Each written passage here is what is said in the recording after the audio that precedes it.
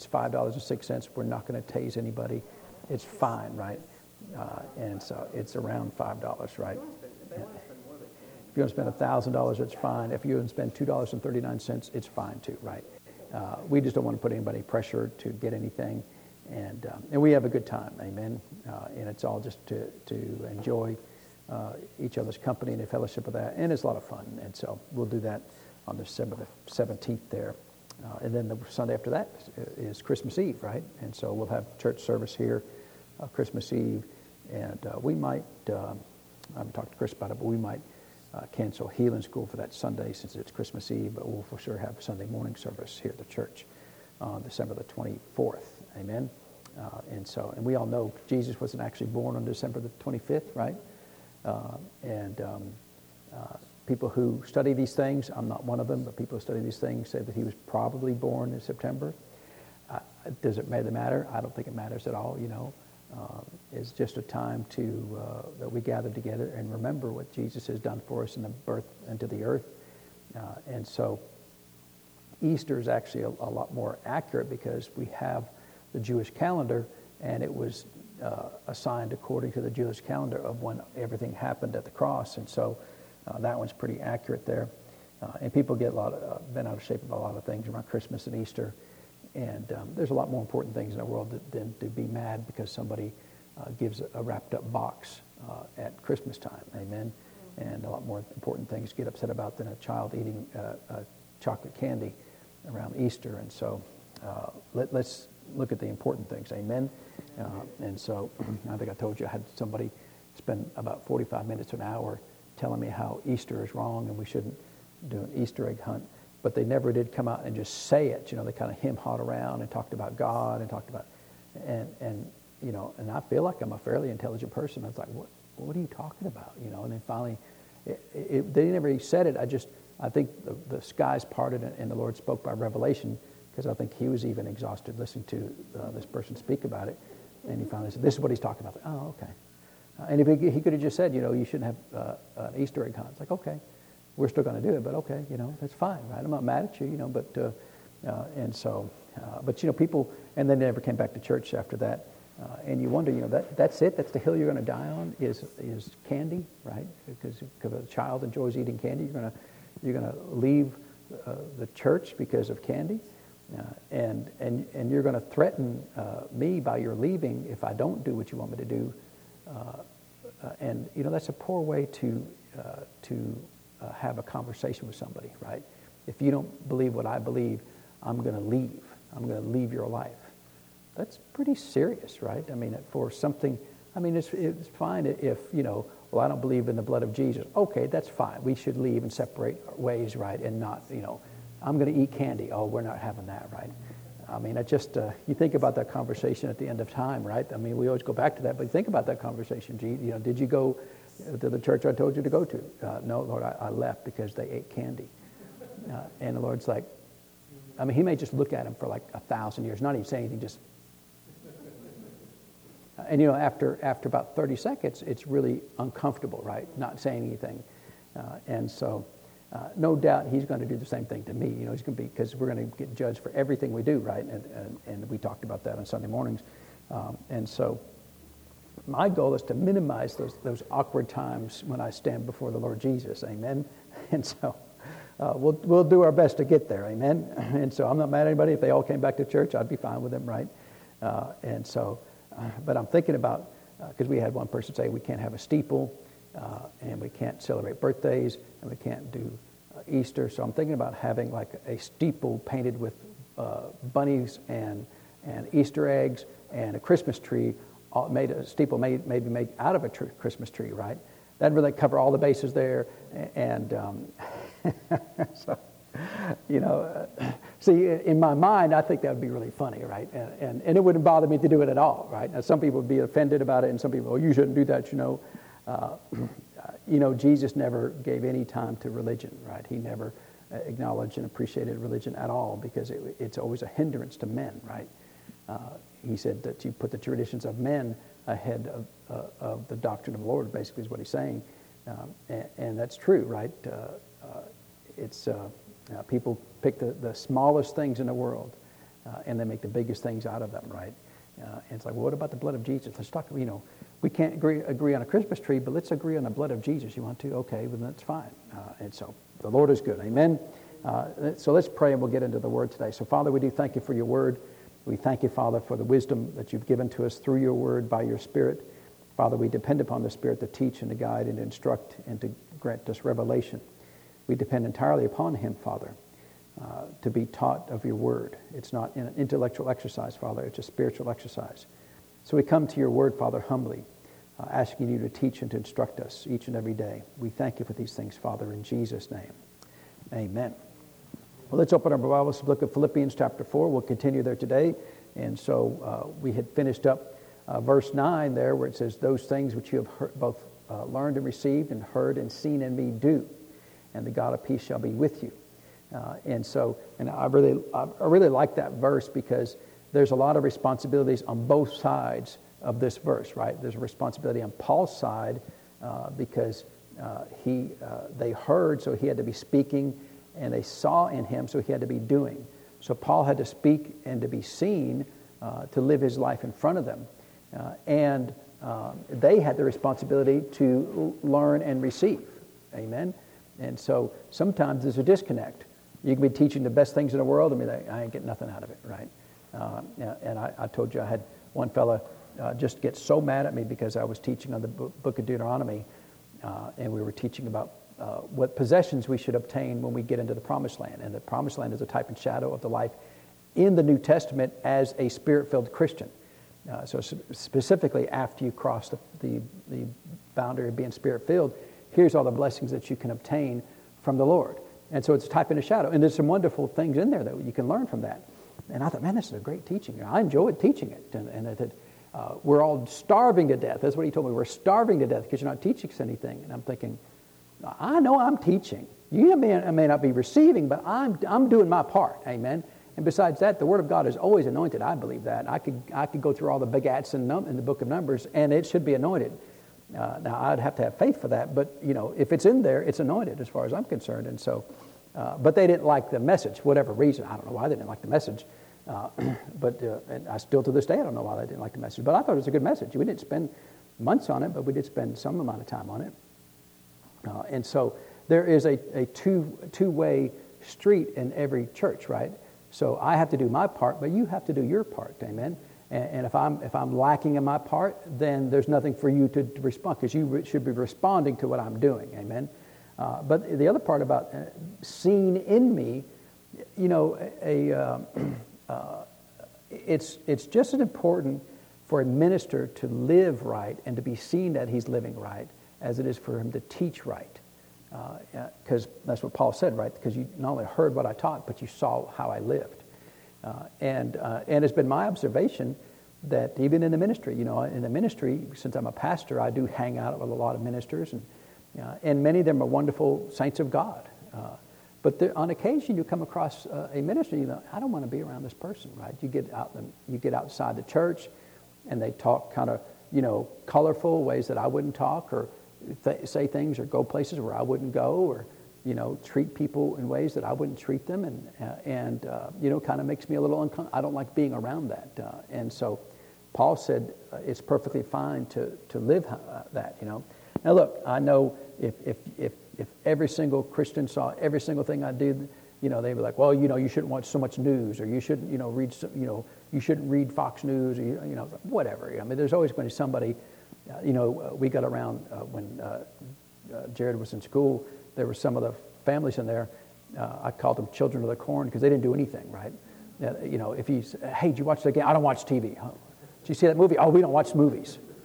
It's not like we were, it's just a movie, right? It wasn't like, this horrible movie. It was just a movie, right? And so, well, I don't think you should go to movies. Okay, fine, don't go to movies, right? But, live your life. That's fine. I don't have a problem with you don't want to go to movies. But don't judge me, because you don't have book, chapter, and verse about every movie, right? Clearly there are some movies you ought not go see. But, if it's just, I was going to say a Disney movie, but nowadays they're all trying to trans all the children, so you can't hardly watch any Disney movies anymore. But some of the older movies, they were fine. But even so, when the kids were growing up, we would watch movies with them and say, now right here, how they treat their parents, that's not right. And so we would help them in those things. But And look, if you don't ever watch movies, that's fine. I don't care, right? You don't have any book, chapter, and verse that says you can't do every single thing in the world, right?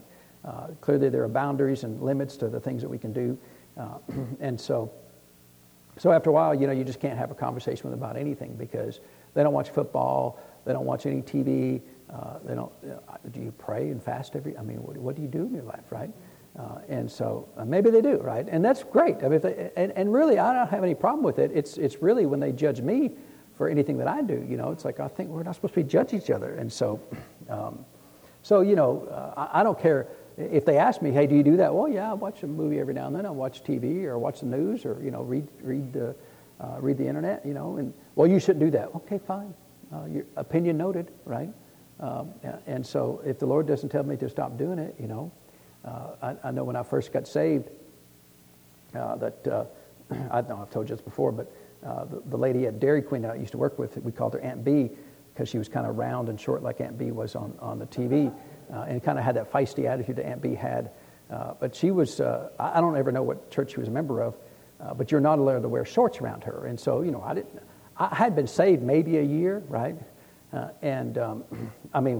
We'd go outside half naked anyway. It's just the way it's the way we was raised, right? And so I'm a little more modest now than even when I was growing up. And so, but I was wearing shorts one day, and I went into work to pick up a check, and you better not see you wearing shorts. And I just thought, the first time you hear that, it's really odd, right? Because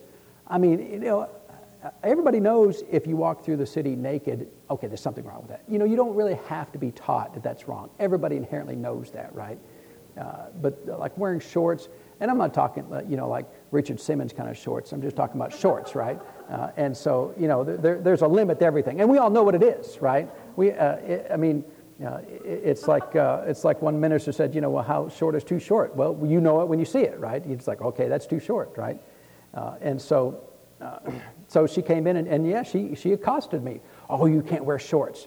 And it was just really odd to me because, again, I didn't know anything. I couldn't tell you book, chapter, and verse. And there's actually not a verse in the Bible that says thou shalt not wear shorts, right? It does talk about modest dress. But could you not wear shorts that are modest? Because pants are just long shorts, aren't they? So what's the limit? How far, is culottes, are those too short, right? Now, I don't know. I don't really care. It's such a waste of energy to even talk about it. But she did. She confronted me, and so with all sincerity, I said, well, now what's wrong between wearing short sleeve shirts and short pants? I think it's a valid question, right? And well, it's just wrong. I came out of the womb where I hate that answer because that tells me nothing. That doesn't help me. It doesn't teach me. It doesn't instruct me. It doesn't give me the basis for why you believe what you believe. Tell me why you believe that other than it's wrong. If you don't have book, chapter, and verse for it, then it's not wrong. Obviously there are things that we can look at and it violates scriptural principles even without book, chapter, verse. But if you can't even give me a biblical principle, then you're just making it up, right? Wars are fought that you have to have church on Saturday or Sunday. Does the Bible care? Does the Bible instruct you, right? One time it talks about the first day of the week they broke bread, but it didn't say that was the only time they did that. They could have done it on the second day of the week and the third day of the week. And as far as we know, they had church every day. So who cares, right? But people will fight you. Had somebody tell me they had a shirt on. It's about keeping the Sabbath. And brother, Sabbath's on Saturday. And they confronted them in Walmart. And then they got mad at them because, okay, but, I go to church on Sunday. Well, you're wrong.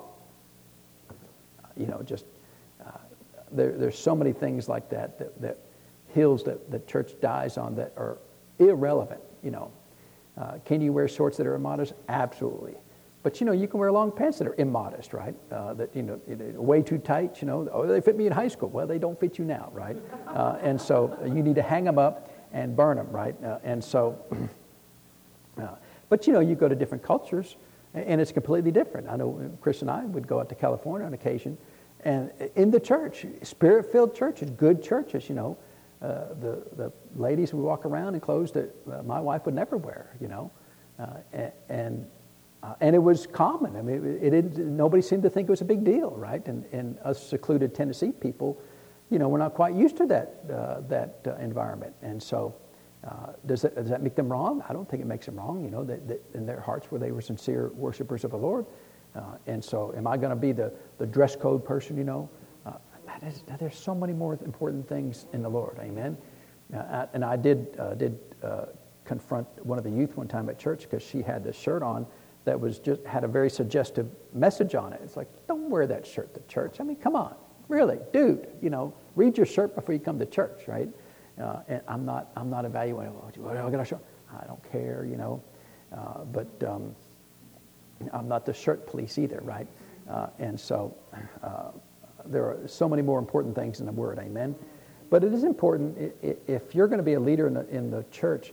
It's really important for people to see your life, amen. Don't just be in the pulpit and run. And I don't want anybody to see my life. People can see my life, and they can disagree with what I say or do. That's fine. And you could tell me that they disagree with it, and that's fine. But again, if you don't have book, chapter, and verse for why you're disagreeing with me, then it's just religion, and I don't really care.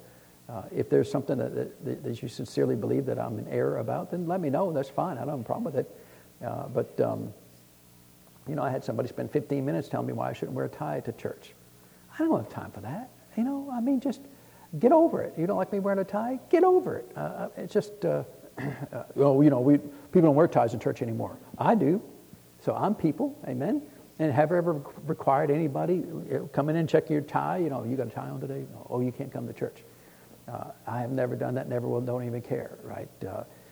And so it's just, we spend so much wasted energy on things that are unimportant.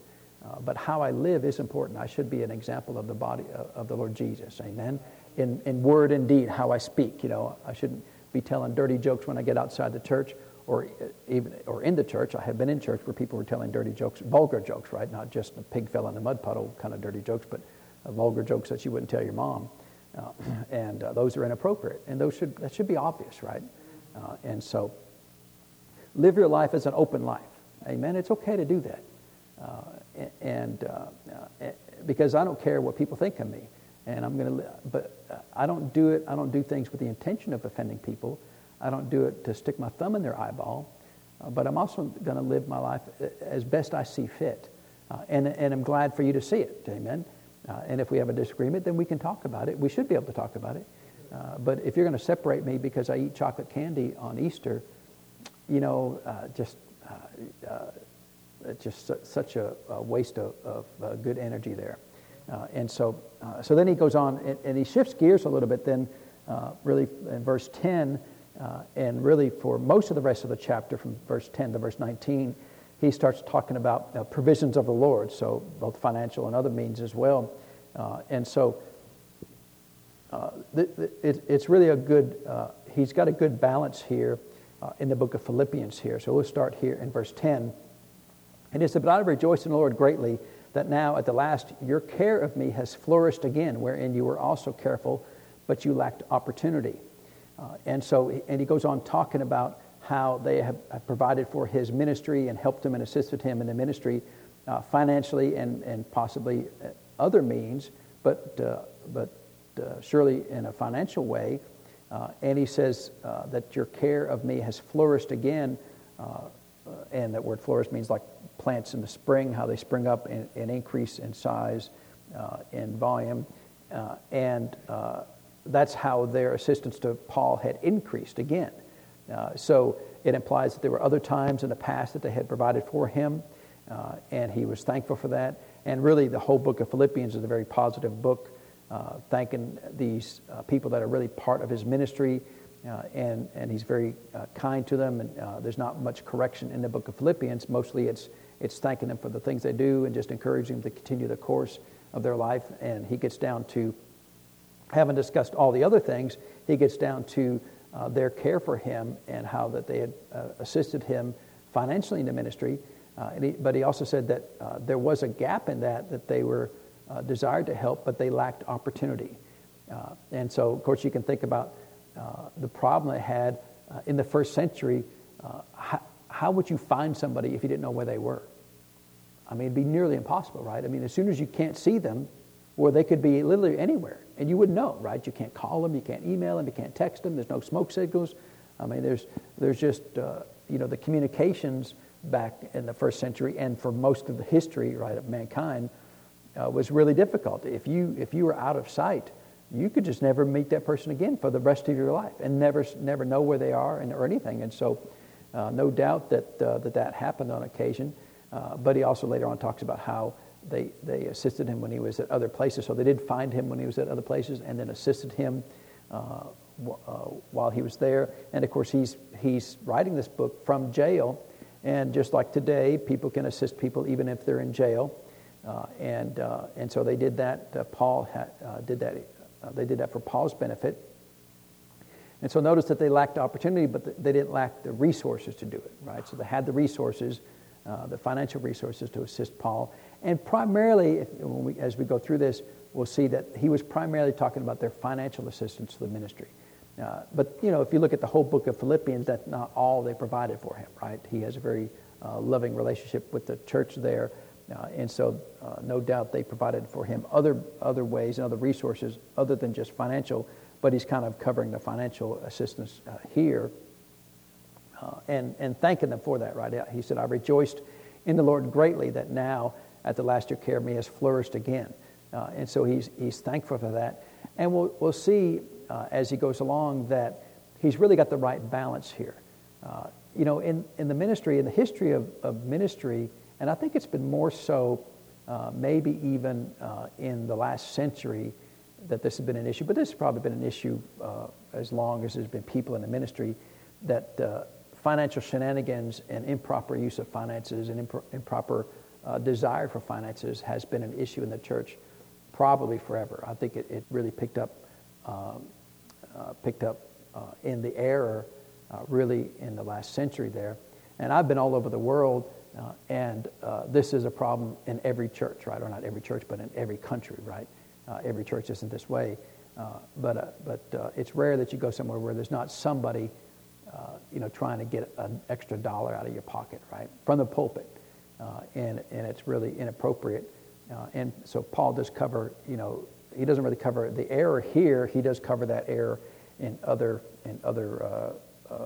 epistles here. Mostly he's being thankful to the church. But we'll just keep on reading because we will talk about some of the errors that Paul addresses in other ministries or other writings here. But he says in verse 4, he says, not that I speak in respect of want, for I have learned at whatsoever state I am therewith to be content. And I think this is one of the greatest verses to settle the hearts of people is this verse right here. I have learned in whatever state I am therewith to be content. And the word content, the definition I like the most is independent of external circumstances. I am content. And so if things are good on the outside, I'm good. If things are bad on the outside, I'm still good, right? So you can be content regardless of what you see and observe on the outside. You can be content on the inside. And if we could find that contentment, then we wouldn't be so driven for money, or for position or title or recognition. We would be content where we're at. Amen? And so the contentment is valuable in everything. In fact, we'll see what Paul says other places here. But in the financial matters, Paul said, not that I speak in respect of want. One translation says, I'm not saying this because I'm in need, for I've learned to be very self-sufficient. And he said, one translation says, not that as to deficiency I speak, for I've learned in what I am to be self-sufficient. And finally, the Amplified says, not that I speak from any personal need, for I've learned to be content and self-sufficient through Christ, satisfied to the point where I'm not disturbed or uneasy regardless of my circumstances. And so he's really not even saying that hey, I have a need, please send me money. And the church has gotten really way out of balance in that, in the last century, and hopefully we've gotten found some balance in that. But how many crying preachers have you seen on TV that if you don't send me $1, we're going to go under, right? And that is not, in every circumstance, I have learned therewith to be content. That is manipulation, right? And really, the mindset of faith that every church and every leader of every ministry needs to have is that my source is the Lord. The source for this church is not the people sitting in this church. The source for this church is the Lord Jesus. Amen? And my desire is that the Lord Jesus prospers you all so that this church can prosper from your prosperity. But, if I walk into a new church and they're all stingy buzzards, right? The Lord would still provide if He called me to that church. He would somehow, outside of that ministry, bring in the finances that I would need to survive in order for me to stay there long enough to help the people, right? Now, we don't have that problem here. This church has always been profitable in a sense of not being in a debt that we can't sustain as long as we've been in ministry. And we will continue that way because my faith is always in the Lord. Amen? It's not that I have distrust or no faith in people. My faith is in the Lord. Amen? And so I'm thankful for that. I believe God for you all that you prosper and increase. And I believe many of you have, right? And we have seen that over the years as your giving increases. And we observe that, right? We're not trying to keep track of it. And we don't need your mother's maiden name or your favorite high school teacher or anything like that. But we can see that, and we're thankful for that. So Paul said, in whatever state I am, therewith to be content. Now, there is doctrine going around that if you're in the perfect will of God, you'll never see any lack in your life. And I don't know that that's really an accurate statement. I think what we'll find here in all of these writings, because he talks about it really at the end of that, but my God shall supply all your need according to His riches and glory by Christ Jesus. And generally what we'll find is your average Christian should have all of their needs met. But also, whatever you're called to do, the Lord may put you in a position where people need help, that they don't have the ability to sustain you. And that there may be a need or a lack or a want in your life, because he talks about that here, for a season, right? But it's not God's will that you suffer, that you're in need, but sometimes He needs you to go into a situation that there's nothing there, right? And that you will have to, by faith, obtain these things. And so we'll continue here. We're not trying to make a doctrine of poverty, because there are plenty of people in the church who say, well, you shouldn't have anything. Well, I don't believe that's so at all. Amen? I think we have the right to believe God because there are plenty of promises in the Word of God that says these things, that we can have a full and abundant life physically and financially in this earth.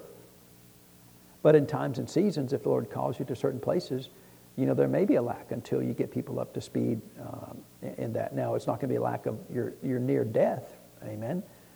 But, you may be able to have a boat today, but tomorrow you can't have a boat, Is that prosperity? I don't know, If you don't want a boat, the only thing better than having a boat is what? Someone else having a boat, right? It's the same thing with having a pool, right? The only thing better than having your own pool? No, someone else has a pool, right? So he said, in this case, he's saying, look, it's not because I'm trying to pressure you into giving because I'm in need. He said, because I'm fine. And really, if every minister would have that attitude, I'm fine, then you could just say, hey, here's an opportunity to give. What if they don't give? That's not on me, right? And my attitude is we give everybody an opportunity to give every service. I think it's fine, right? The Scripture bears that out, that the workman is worthy of his wages. And so it's fine. Now, some people even get upset at the church because we receive an offering. Now, around here, we only receive offerings, right? We don't take up offerings. And for me personally, that's a bit of a touchy point because I don't take anything. If you want to give, I will receive. Amen. And if you don't want to give, then I will receive from the Lord. Amen. But it's perfectly fine to give everybody an opportunity to give as they want to. And if I just leave it at that, and sometimes we will say, hey, we've got a certain need, like we put up those images sometimes of, hey, we're trying to pay the debt off for something that we bought, or that we need to buy a piece of equipment, and here's the cost of that. There's nothing wrong with that as long as I'm not trying to manipulate you. Well, if we don't get this equipment, we're going to go under. Well, if you don't increase your giving, this church is going to go under. Well, that becomes a manipulation. That becomes error. Amen? Because as a minister, I've got to be content. What if they give? I'm good. What if they don't give? I'm still good, right? And so that's where Paul is. He said, no matter what state I'm in, I am content. Amen? And I told you about a pastor one time that was talking about his church, that he was going to leave his church and go start another church somewhere else. Just abandon the church as a pastor and go to start another whole church. And he gave me several reasons, but one of them was they won't give. Well, he was not content. What if they never give? Are you called to be there? Well, then you're called to be there. Amen. And then what you've got to do is you've got to train them and teach them. It's good to give. It's helpful to give. It's important to give. And so my responsibility, because Paul said, I am content. And so he's saying as a minister receiving assistance from other people, he's content. So there was a time, remember he said in the previous verse, that there was a time when you were not able to give because you lacked the opportunity. You didn't know where I was. You didn't know how to get the money to me, the assistance to me. And so you had the resources, but you weren't able to give. But was he content even during that time? He was. And we could go on and on about this, and there's so many embarrassing stories of the ministry. Brother Hagin had in 1999, the Lord instructed him that the church was way out of balance in the area of finances. And that's really an understatement, amen? And look, there was a time when if you remember back in the 80s, back before cell phones were really a thing. I mean, they were invented maybe in the 60s even, but I know in the 70s, but they weren't really in widespread use until really the mid-90s, end of 90s into the early 2000s. And so before that, everybody called with long-distance calls, right? I mean, when Chris and I were dating, it was long-distance calls. So if you call after 9 o'clock, it was cheap, right? If you call after 3 a.m., it's really cheap, all right? So you call it through, hey, I'm calling you, I'm cheap, right? And some of those commercials would be online, right? Hello, and so they started running fiber optic circuits in the U.S., and then other companies came up with these phone cards. Remember the phone cards? So the way the phone cards worked, if I want to call Chris, I would dial this 800 number first, and then I would dial her number, and it would go through their network, and so it was cheaper. And so what they figured out is this is an opportunity for multi-level marketing. And so we can say, hey, if you'll sell this phone cards, you'll make so much money. But if you get all your buddies to sell these cards, you'll make a cut of their profit, and then you can also sell cards, and then you'll do better. And if they can get their friends, then you're still in the pyramid. They get their friends, they get a cut, and then part of their cut goes to you. And so the multi-level, the more levels you've got, the more money you make. And they thought, the best multi-level marketing group in the world? The church, right? We'll get the church. And so who's the head of the church? The pastors. So we'll go to the pastors, say, pastors, if you start selling these cards and get everybody in your church selling these cards, you'll be a millionaire. You'll get all kinds of money. And you know what? Pastor said, where do I sign? All over the country, where do I sign up? And big churches, small churches were doing this thing. And really, it's so improper. I mean, everything in me just cringes at the thought of getting you to go work on my behalf and give me some of your money. I mean, I know you give to the church, but you're not giving to me directly. You're giving to the church, right? And you can give to me directly. It's fine as an offering. That's fine. But to coerce you as to be my employee because you're a captive audience, and because you love the pastor, you want to help him. It's just so many. It's just everything in me just like nails on a chalkboard, right? And so the Lord Jesus spoke to Dr. Dufresne. Dr. Dufresne, you go correct that. And Dr. Dufresne's like, I'd rather do anything except do that. You know why? Because when you start correcting the church related to finances, you are persona non grata. He said, Lord, if I do that, they'll stop calling. And you know what they did? They stopped calling, right? And he said, oh, I thought I was your source. Are they your source? Oh, sorry I ever said anything, Lord, right? I mean, he did straighten up. But still, oftentimes the Lord will use the apostle and prophets ministry to correct things like that. It gets into the church. And people think, well, if I'm making all this money, it must be good. But see, from the church's perspective, now, I do things outside the church, right? For many years, I worked outside the church, right? Earned my own income. But when it comes to inside the church, my only income from the church should be because I'm a minister, not because I'm getting you to work on my behalf. Amen. And you have to keep those worlds separate, right? Paul worked, he was a tent maker, and he did make money on the side. In fact, many times he'd said, look, I'm not going to receive an offering just to be a blessing to you. I'm going to to just earn my own money. And people have said, well, he was wrong in doing that. I don't have any problem with him wrong with doing that. For me personally, I've been a pastor now for 15 years, and I've never really received a salary. We do receive a housing allowance, and only because I make my own money on the outside of the church, and I am reducing that as time goes on. I'm reducing that more and more, and I'm spending more time in the church because I need to spend more time in the church. And I'm not mad about it. It's just, when we first started the church, you only got a few people there. You can't just quit your job. And now we did believe God. I did quit my job actually in that. The Lord provided other means to provide income for us. But you got to find your own path. That's all really I'm saying. You find your path that works for you, and you do that, and you do it without any judgment from outside. I'm thankful that Paul was a tent maker, because there are some ministers, well, if you're not full-time, then you're not really a minister. Well, then Paul wasn't full-time, and so I guess he was an invalid minister, right, unqualified. And you can see, obviously, from his writing, he was terribly unqualified to be a minister, right?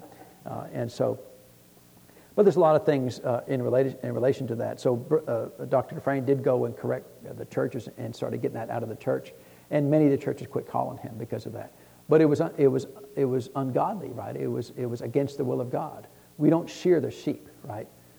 That's what we call. We don't. One minister called it merchandising the anointing, right? Basically selling my position. I'm not for sale, amen. And so we got to find that balance there, amen. We got to find the balance of how we do things. And so Brother Hagin, he called a meeting. He called up a dozen or so of the biggest names in our circles, right? If I named all of them, you would know all those names pretty much, and maybe one or two you wouldn't know, but for the most part, you would know all these names. He said, "Come to Mecca," right? Or actually, it was Tulsa, Oklahoma at that time, it's kind of the ground zero for the faith movement, right? Tulsa, and it still is in many ways, but the Lord has given me some instructions that I need to get some balance into the church in this area. And some of the ministers said, "No, I will not come." Because they were, in fact, the one in particular I know didn't come. He was really way out there in money. I mean, he was just, I don't know. It's without getting into judgment, it would be hard to explain how he did it. But I've been in several of his services, and it was significantly about money, right? Money, and it was. Look, I don't care what you have. I don't care the things you own. Doesn't matter. But I do have a problem when you start bragging about the things that you've got, right? I was with some minister. They were talking about their $250,000 car, or maybe $300,000 car that they drove. And I just, how does that make the guy that's got a beater running around? It's got to change the oil every day.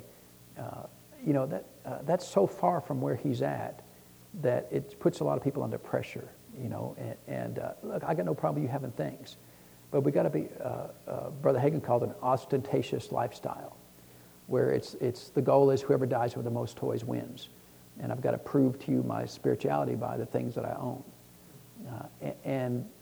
where's that line? There's no line, right? But we all know it when we hear it, right? And to me, it's distasteful when you talk about driving a Bentley. You got a Bentley? I don't care. Have a Bentley. It doesn't matter. The Lord doesn't care, right? I don't care. But, when you're kind of bragging about it, it belittles the people that are giving you the $10 a month, right? That their faith is not good enough. And so is there a balance? There's a balance in these things, amen? And look, I drive what I drive, and I'm not going to be ashamed or embarrassed by what I drive, but I'm not going to brag about, well, I drive this fancy car, and if you don't, you're not nearly as much faith as I am. And so where's the line? Again, there's no line there. But he did call a meeting, and then he recorded the whole thing. And somehow people broke into Fort Knox and got copies of these meetings, and I've got a copy of them. There's like there were 5 messages, or they were 5 CDs long, so it was at least 5 hours, 80 minutes per CD, so whatever 80 minutes times, it's 400 minutes in case you're wondering, right, of content. And I've listened to it several times. The thing that amazes me the most is Brother Hagin called this meeting, and this was in 1999. He passed away in 2003, so by this time, he had been in ministry nearly 70 years. And if somebody's been in ministry for 70 years and they call me to come to see them, that the Lord has given them a message to the church that he wants to disseminate through these ministers, I would go and duct tape my mouth. I would go and not say, why would I say anything? The Lord has given him a message, and he called me to give it to him. And he's called me one of 12 out of the entire country. I've got nothing to say. People talked for, it's like they went on and on, talking about their story. Oh yeah, Brother Hagin, we remember one time, blah, blah, blah. That's great, be quiet. But they weren't quiet, and I'm like, why are you even talking at all? And Brother Hagin had things he needed to get across to them. And you could tell, Brother Hagin if you started talking, he'd just do this right here. He wouldn't get mad and say, hey, I'm talking. He'd just let you talk. And if you talked the entire time, he wouldn't say a thing. He'd just sit there and wait. Now, I don't know if I got that personality or not. I'd be like, shut up. I've got things to say, right? And I know we're different in personalities just a little bit there, but that was his person. And I'm not saying he was wrong in that. It's just who he was, right? He was under no pressure. You want to come and hear what the Lord has to say? Then he would tell you. If you want to do all the talking, he'd let you do all the talking. It's just the kind of man he was. And I appreciate that. But they just went on and droned on and on about all these stories. And, oh, yeah, we've seen all these things too, Brother Hagin. Yeah, we know. It's like, well, whatever, right? And then many of them said, toward the end of it, Brother Hagin, everything you've said, we agree 100%. 100% what you said. Because he would said things like, I believe that the tithe, the 10% of your giving, belongs to the local church. And that if you want to give beyond that, because the Bible talks about tithing and giving, right? Offerings, tithes and offerings. If you want to give beyond that to your local church, that's fine. If you want to give beyond that to other ministries, he said, that's fine. He said, but I believe that the tithe, because it's your storehouse, right, where you get your primary feeding from, should go to your local church. And we agree 100%. And I agree with that too. I think it makes the most sense, right? And if you look at the history of the tithing, why did God institute the tithe with the Levites? There was 12 tribes, right? But and when they went to the Promised Land, 11 tribes got land, but one tribe, the tribe of Levi, got no land. They were the ministers of God, right? They ministered the song, and they ministered in the sacrifices, and then out of the Levite tribe came the high priest who ministered the yearly Day of Atonement, and so they were the ministers. They were to be provided for by the tithe. So the rest of the nation of Israel would earn income, right? They would grow food and crops and animals, and a tenth of their crops and a tenth of their animals they would bring to the Levites. And they would do other things with tithe too, but part of the tithe went to the Levites, and it was to feed them. Well, the pastor should be able to eat, right? And the tithe really is primarily intended to provide for the ministers. Now, there's nothing wrong with that, right? But people get all bent out of shape about this. And if you want to, I know on Sunday morning we said that I was walking through a landmine teaching about judgment. The only other landmine that I know of in the Word of God is teaching about money, right? And so we're going to cover all the landmines every day of the week, right? And somehow in healing school we'll cover up some other landmine too. We'll figure it out, right? But these things should not be a landmine, right? They shouldn't be difficult to teach. But people get really touchy for some reason when it comes about money. And from my perspective, I tell you, my goal is to tell you what the Word of God says, and then you do whatever you want to. I will never get upset if somebody gives too much. I'll never get upset if somebody gives zero, right? And we've had both extremes, right? People in our ministry have been very generous, and we have people that come for years and not even put a penny in the ministry, right? Not a penny. I don't know how they sleep at night. I just couldn't do that, right? I did something for somebody just recently, and they said, well, how much do I owe you? I said, if I told you, can afford it, right? You can't afford what I'm worth. Amen? And it sounds like I'm bragging, but, you really can't pay me what I'm worth. Amen? When I left as an engineer, I was making six figures as an engineer, and I'm not making that in a ministry. I have given a lot for the ministry. I'm not saying that because you owe me anything. I don't feel like you owe me anything. I don't feel like, I just can't ever think that you could give too much to the Lord. You think about healing school, right? We've taught healing school every Sunday since 2015. If you came to every single service of healing school, you would learn something about healing. Well, how valuable would that be? What would you pay for that? Someone could tell you a guaranteed way to get out of sickness and disease and live free from sickness and disease all your life. How valuable would that be? Well, you couldn't afford that, right? Because some medications, it's $100,000 a pill, right? And could you afford that without insurance? Well, most people couldn't afford that without insurance. Well, how valuable would it be if I could tell you how to get the same healing without any pills? And so, and all of the gospel is that way, right? That's why we have to give it for free, because you couldn't afford the value of it. That's really what I'm trying to say there, is the value of what the Word is and what we teach is more than you could ever give. And I believe that, I've always felt that way and but lived that way. And so the folks there that said we agree with everything, the minute Brother Hagin died, I saw them and watched them with my own eyes get on TV and say the exact opposite, and say the tithe does not belong to the church, to the local church. If you want to give your tithe to a traveling minister, then you can give your tithe to a traveling minister. They said prior to Brother Hagin leaving the earth, Brother Hagin, we agree with you that the tithe belongs to the local church. And look, are we going to fight and split ways over that? I'm not, but you just think the tithe was just a practical means of supporting the ministry. So, for your local church, you think about the local church. The people in the local church are primarily the ones that support the church, right?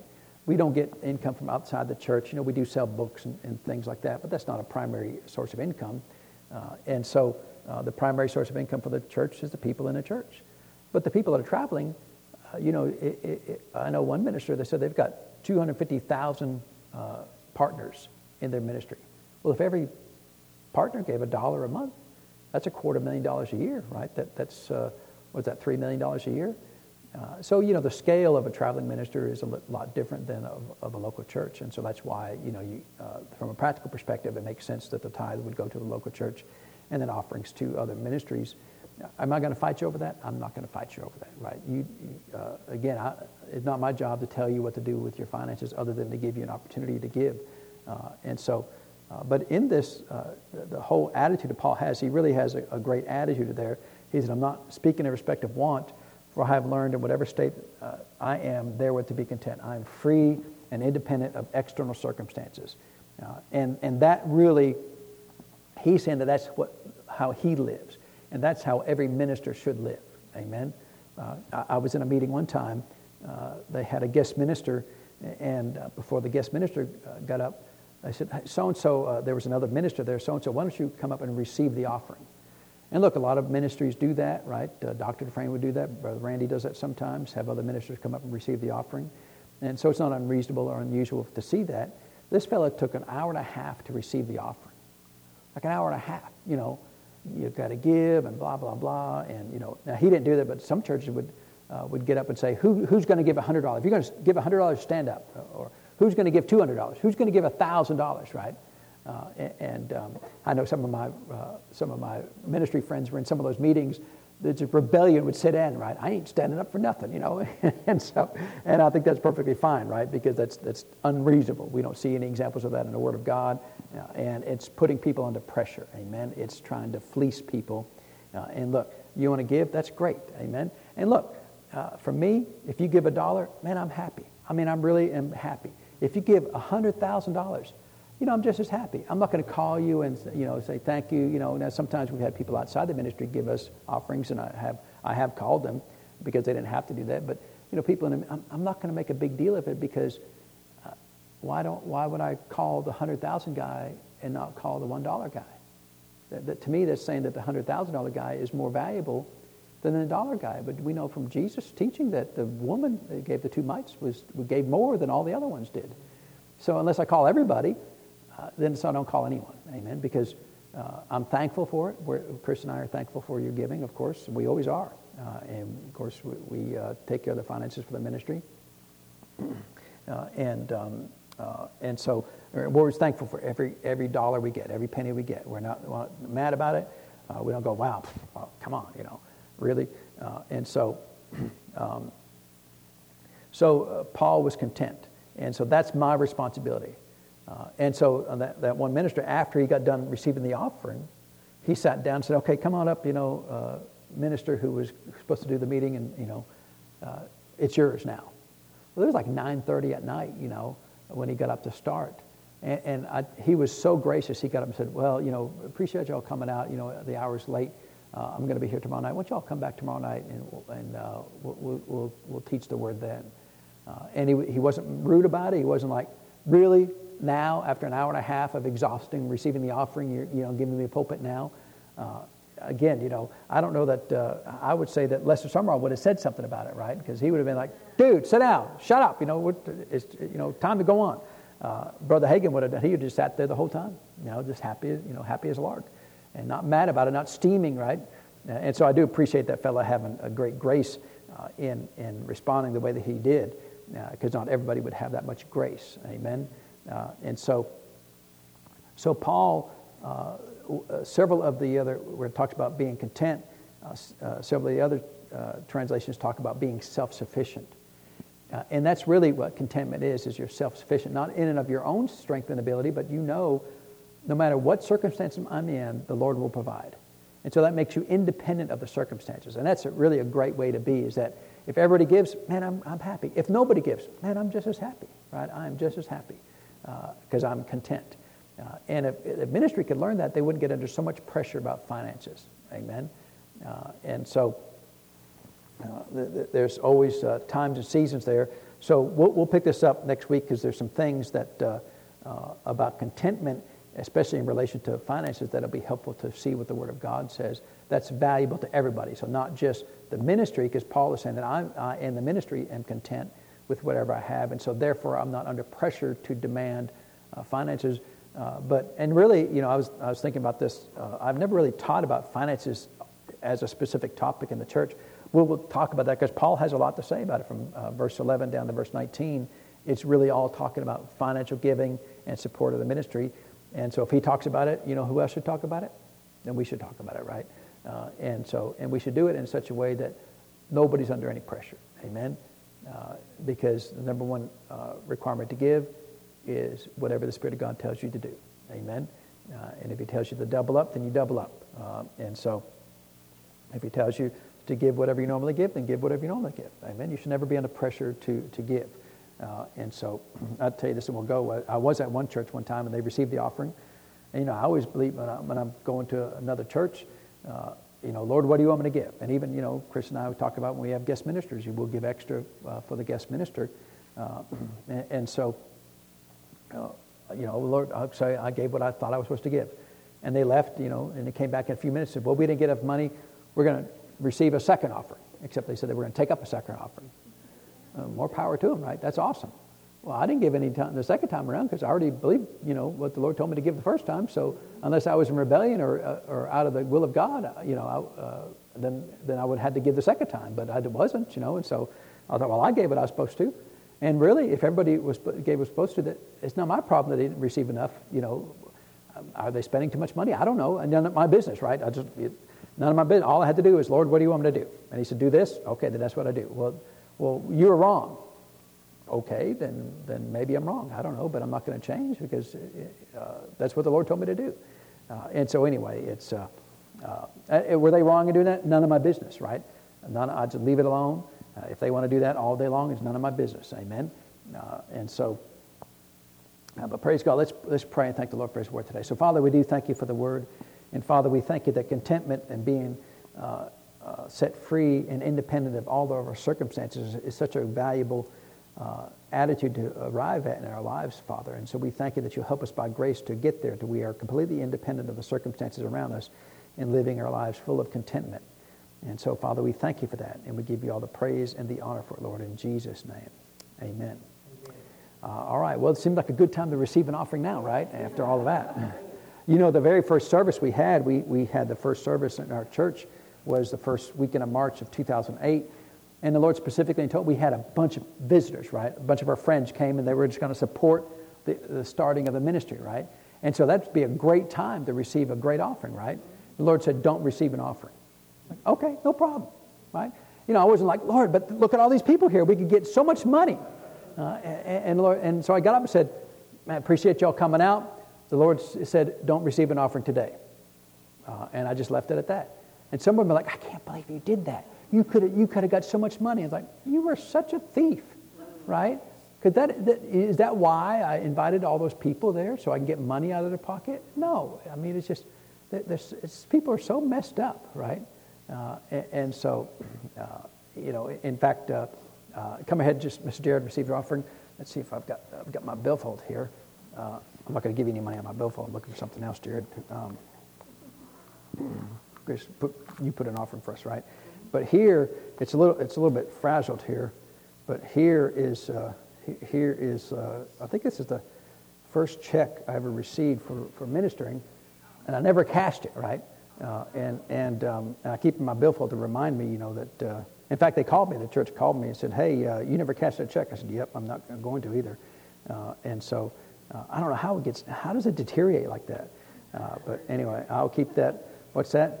We can put some tape and make it. Oh yeah, no, I want it to be ratty. I want to be just dissolve into nothing but when I go home to be with the Lord. And so anyway, but I keep that just as a reminder to me that it's not about money. Amen. I could have cashed that check, and I probably could still cash it. It's still worth it. The people are like, it looks a little ragged, What's all this tape on it? Well, anyway, it's not about money. Amen. It should never be about money. But money is part of the gospel, part of the ministry, and so you have to talk about it. Paul talked about it, so if he talked about it, we should talk about it. Amen. Well, be blessed. Have a wonderful week, and we'll see you all on Sunday.